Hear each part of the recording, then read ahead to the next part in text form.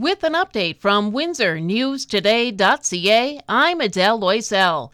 Driving into work this morning isn't bad at all, but Thursday morning will be a different story altogether. Environment Canada is predicting a major ice storm starting tomorrow night. It says freezing rain will be prolonged and there will be buildup. It's issued a special weather statement.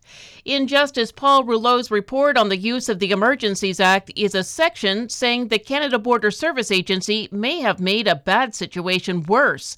The Canadian Press says it released information unvaccinated truckers wouldn't need to quarantine, only to correct it the next day.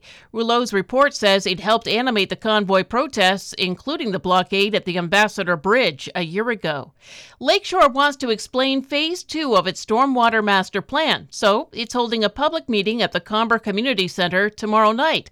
Phase 2 covers communities not covered in Phase 1, that's Stony Point, Staples, and areas near Essex and Tilbury. It starts at 5. There are 3 new EV charging stations in Tecumseh. They're at Tecumseh Town Hall, Lakewood Park, and McCullough Park. Essex Power Lines installed them. They're compatible with any electric vehicle and take 6 to 14 hours to fully charge a vehicle. Mayor Gary McNamara says as more electric vehicles hit the road, the town wants to have places where they can charge. Amherstburg has closed 2 playgrounds because of vandalism. That's Jack Purdy and Briar Ridge Parks. The town says it needs a week of temperatures above freezing to finish putting down the rubber base and fix the damage. U.S. President Joe Biden has announced another $500 million for Ukraine's war effort. The Associated Press says he spent 5 hours in Kyiv yesterday in a surprise visit. Russian officials are downplaying it. It says its invasion will prevail. Another earthquake in Turkey and Syria. Just 2 weeks ago, a massive one killed almost 45,000 people. The Associated Press says this one measured 6.4. It killed 3 people in Turkey. Those crossing the Gordie Howe International Bridge, when it opens, will see more public art on the Canadian side.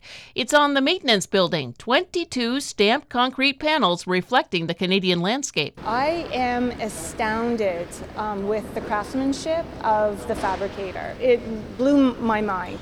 I did not expect everything to be so crisp and so clear. That's the artist, Sarah Graham. The Windsor-Detroit Bridge Authority plans to exhibit more of her work next month at Art Windsor Essex. And did you hear the national anthem at the NBA All-Star Game on Sunday night? R&B singer Julie Black changed one of the lines from Our Home and Native Land to Our Home on Native Land. The Windsor Express lost to London 103-97. In the OHL, 6-3 for the Spitfires against Saginaw, and LaSalle lost to London 6-4 in Junior B hockey. Cloudy, very windy today. We'll get up to 4. Light snow later tonight, -3, but rising to 0 by morning. And light snow tomorrow morning, then rain and freezing rain in the afternoon, windy and steady around 0. For more on these and other stories, go to WindsorNewsToday.ca.